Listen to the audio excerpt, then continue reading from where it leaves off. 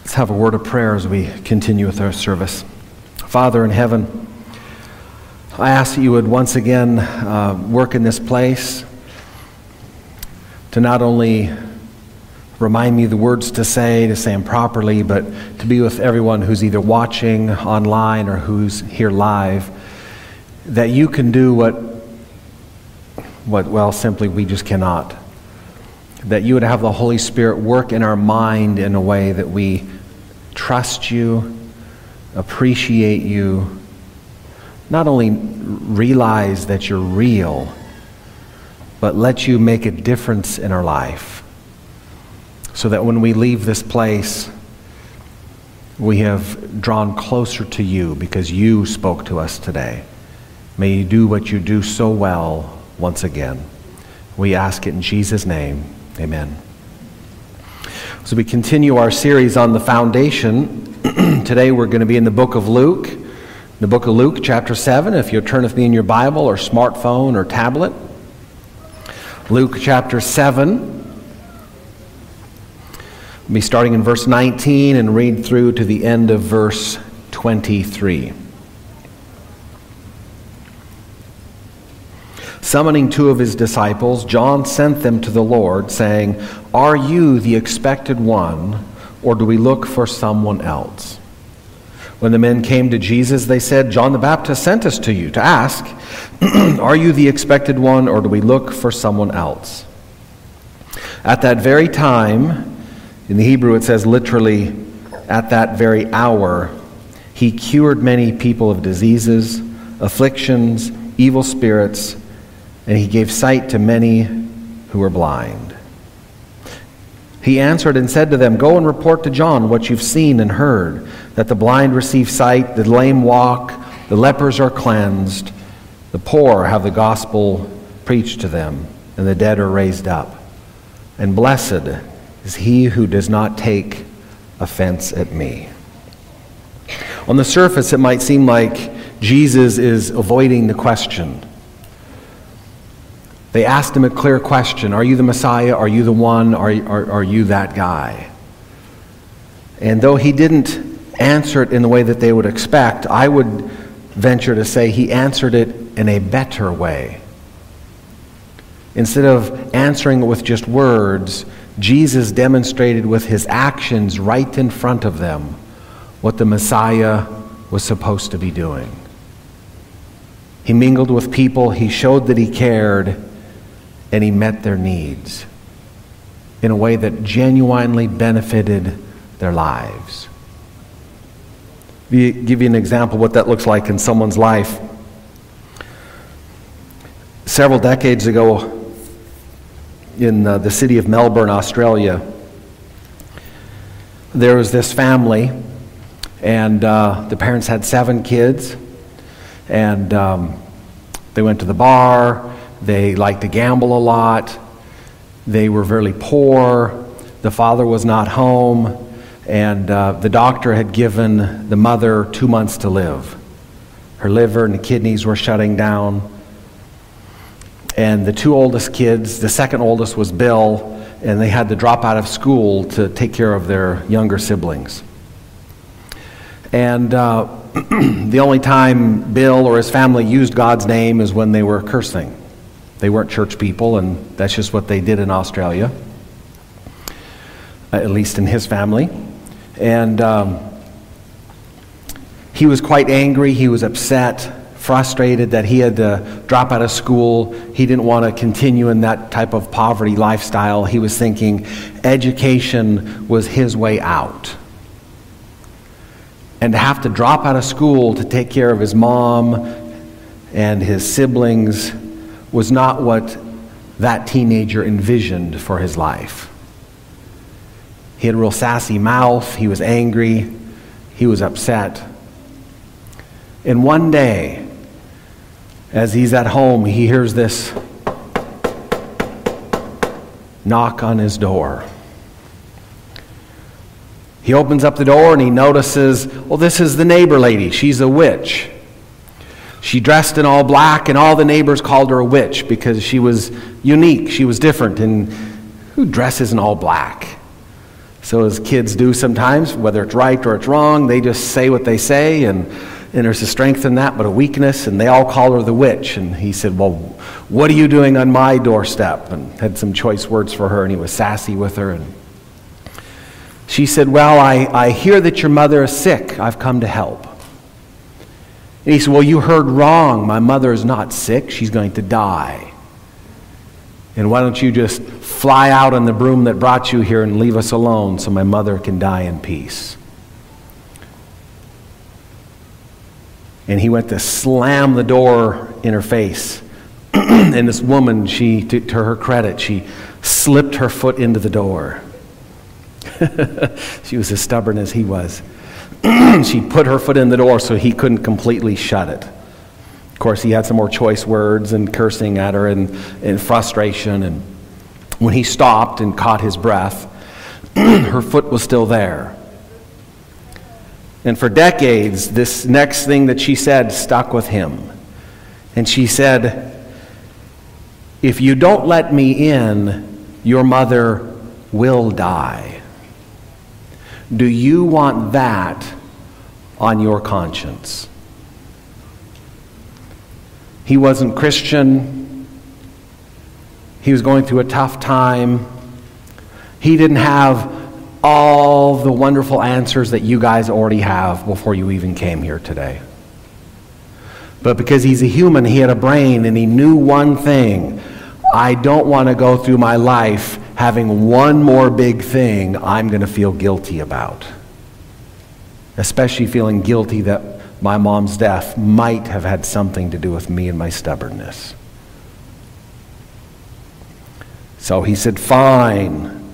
I didn't want to care for all these kids and my mother anyway. So from that day and many days forward, he chose to let this unique neighbor lady into his house. And day after day, she tended to the kids. She took care of the mother. And wouldn't you know, several months down the road, mother went to the hospital again to get a checkup with the doctor. And the kidney and the liver issues were not issues. God chose to do something special. He honored this woman's faith. And as you can imagine, the mother and the kids, they were all eyes large and leaning forward and no longer sassy, but asking the question, what just happened in our house? What's going on? So after she spent time with them, after she showed that she cared, after Jesus through her met their needs, then she told them about the Jesus who makes a kidney, who makes a liver, who makes your tongue, who makes your brain, the Jesus who can do all these things in making them and fixing them if he thinks that's best. They were so overwhelmed by this Jesus, they decided to start trying the neighborhood Adventist church. They were so overwhelmed by this Jesus, they decided that the kids would start going to the church school. They were so overwhelmed by this powerful Jesus who's practical. They decided to get baptized. Bill was so overwhelmed by this Jesus, he ended up graduating from Avondale Adventist University in Australia. He was so overwhelmed, he became a missionary in New Guinea for a number of years to share with Jesus, and eventually become a minister and move to America so he could full-time be repeating Christ's method of helping people. Just be with people. Show that you care. Meet their needs. And then share Jesus who makes it all happen for free, with a clean conscience, in the most wonderful way. Isaiah chapter 35, verse 3 through 6, says, encourage the exhausted, strengthen the feeble. Say to those who are of anxious heart, take courage, don't be afraid. Behold, God will come with vengeance and recompense, but he's coming to save you. The eyes of the blind will be opened, the ears of the deaf will be unstopped, and the lame will leap like deer. And the tongue of the mute will shout for joy. Bill's life, you could say, was quite different after that. He had come from a dysfunctional family, angry and upset because he was having to be a parent and he didn't want to be one yet. Especially frustrated because he'd have to drop out of school, and he thought in his mind that education was his golden ticket to having a better life. He thought he was going to lose it all. He thought the weight of the world was on his shoulders. And he thought, which this part is correct, he couldn't handle it. And he couldn't. But when he let that neighbor lady, the Christian lady, into their house, little did he realize every day, a little bit at a time, Jesus was revealing himself right in front of him every single day. Through caring, helping, and doing just basic, common things. His mom ended up living, his siblings were helped, and not only did he not lose his education, he ended up getting a PhD. And God is so good, much of his education was even paid for by somebody else. Jesus, as he says in Luke chapter 4,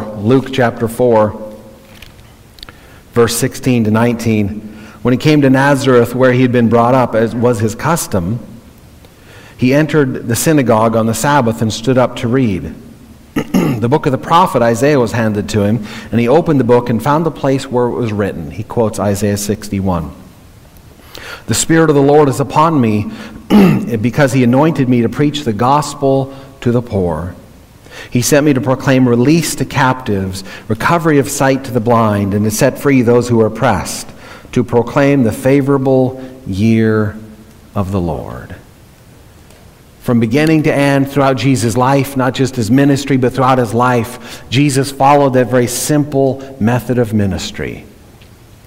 Be with people, mingle with them, show that you care, and then meet their needs.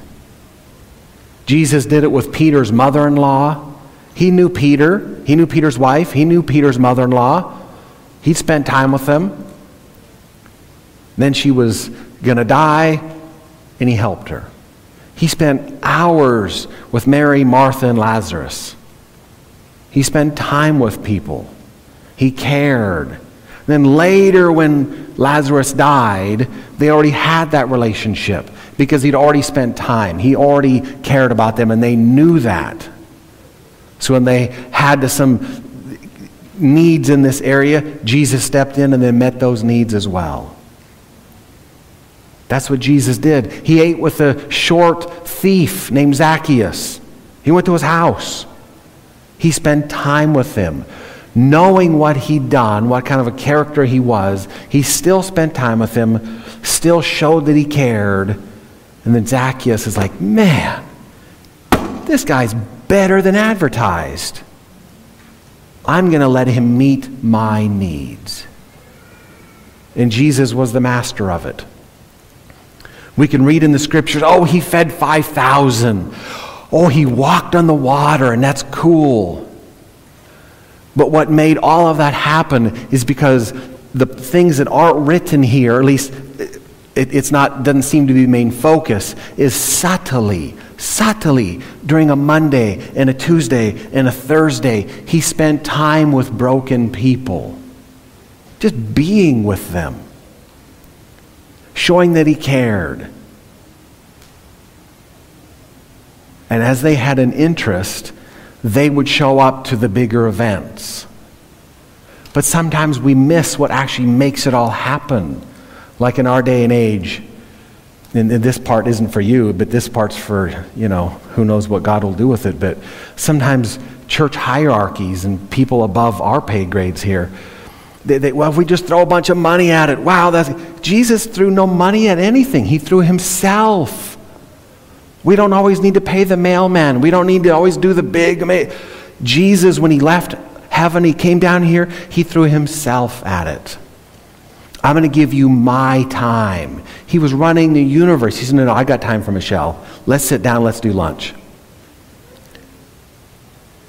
If God has time as he's running the universe, certainly busy Americans in this area have time, some time, to throw ourselves into some people around us and to just be around them.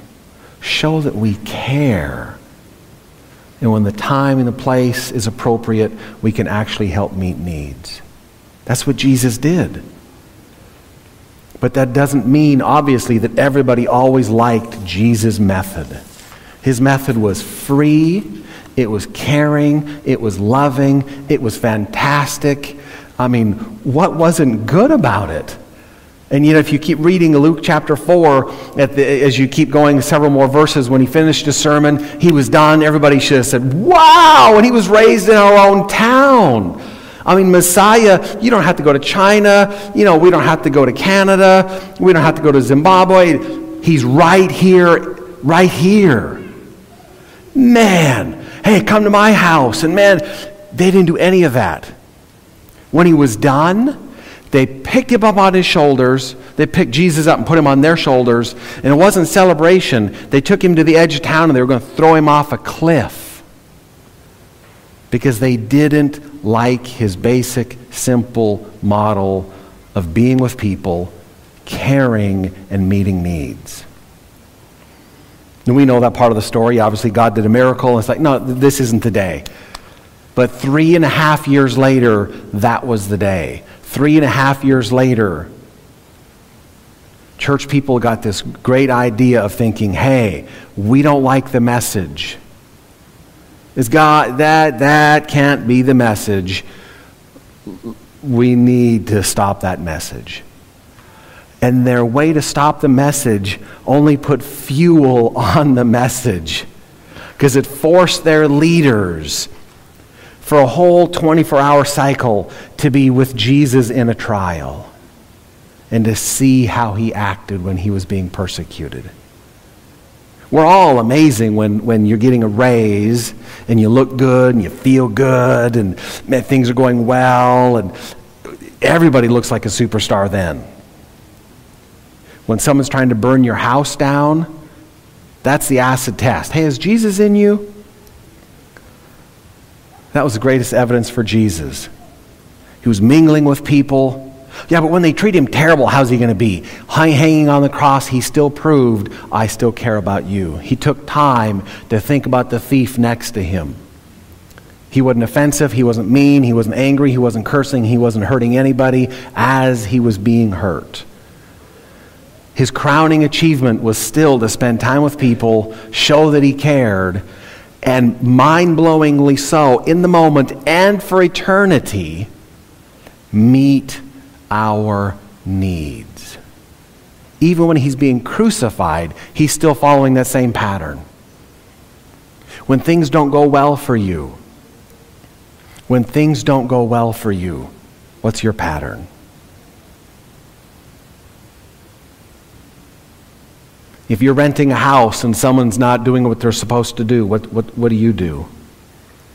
When your spouse goes a little sideways, and I'll pick on myself, sometimes I'm not having a very clear day, and so I don't make good choices with my wife. If you happen to have one of those rare moments, what do you do? Well, they did this, so that justifies me to not act like Jesus. At work, when things, God, that's Saturday, but man, at work, do we leave Jesus at the door?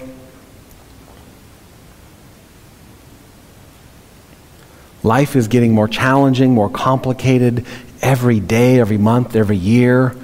Volcanoes, tornadoes, hurricanes, COVID, economy, you name it, life's getting complicated.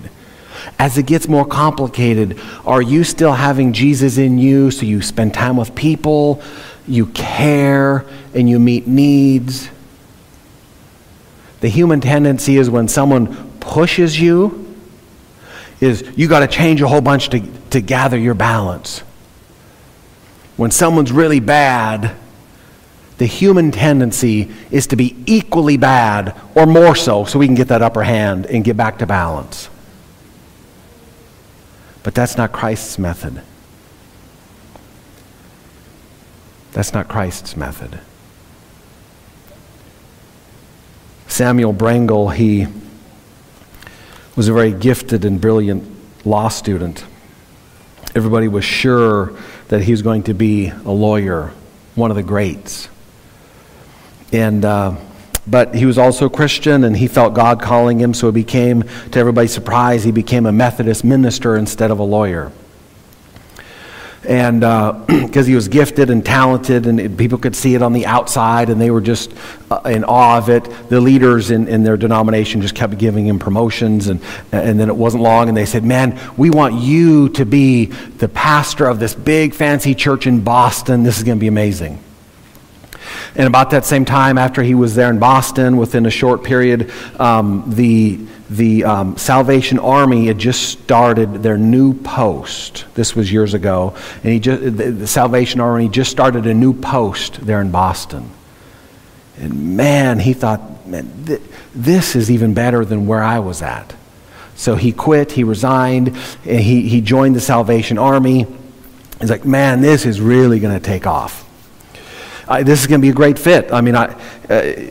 We're both Christians. The person who started the Salvation Army was an ex-Methodist, so most of their theology aligns. He was a gifted speaker, he thought, and he's thinking in his mind some of these awesome qualities that he himself had.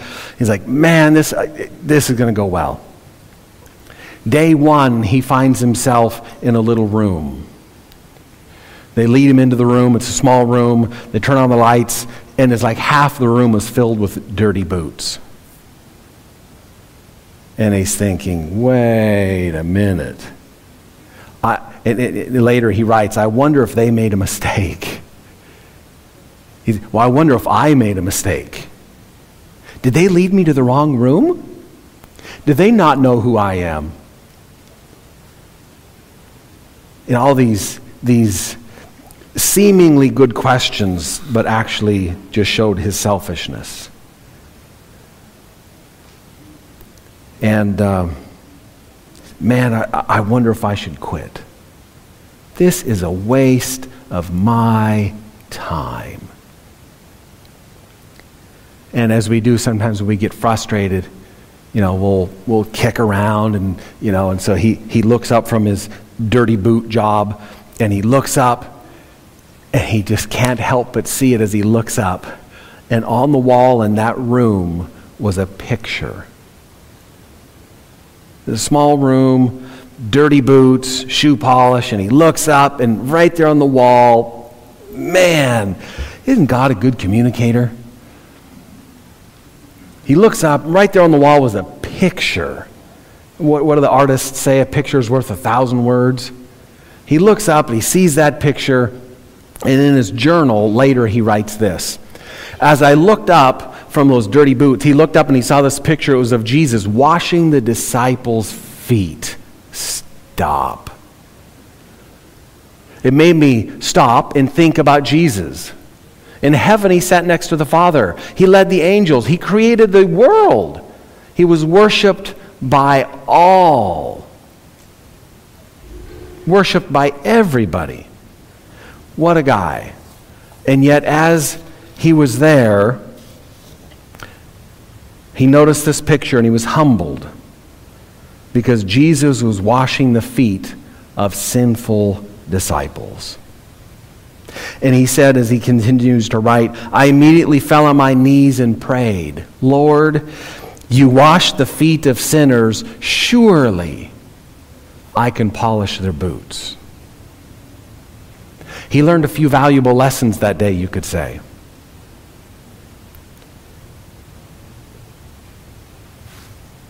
God's plan for outreach hasn't changed because he's back in heaven. God's plan is still the same. It's embarrassingly simple. Let him into your life to spend time with people. Show that you care and meet their needs. And then the people, when the time and the place is appropriate,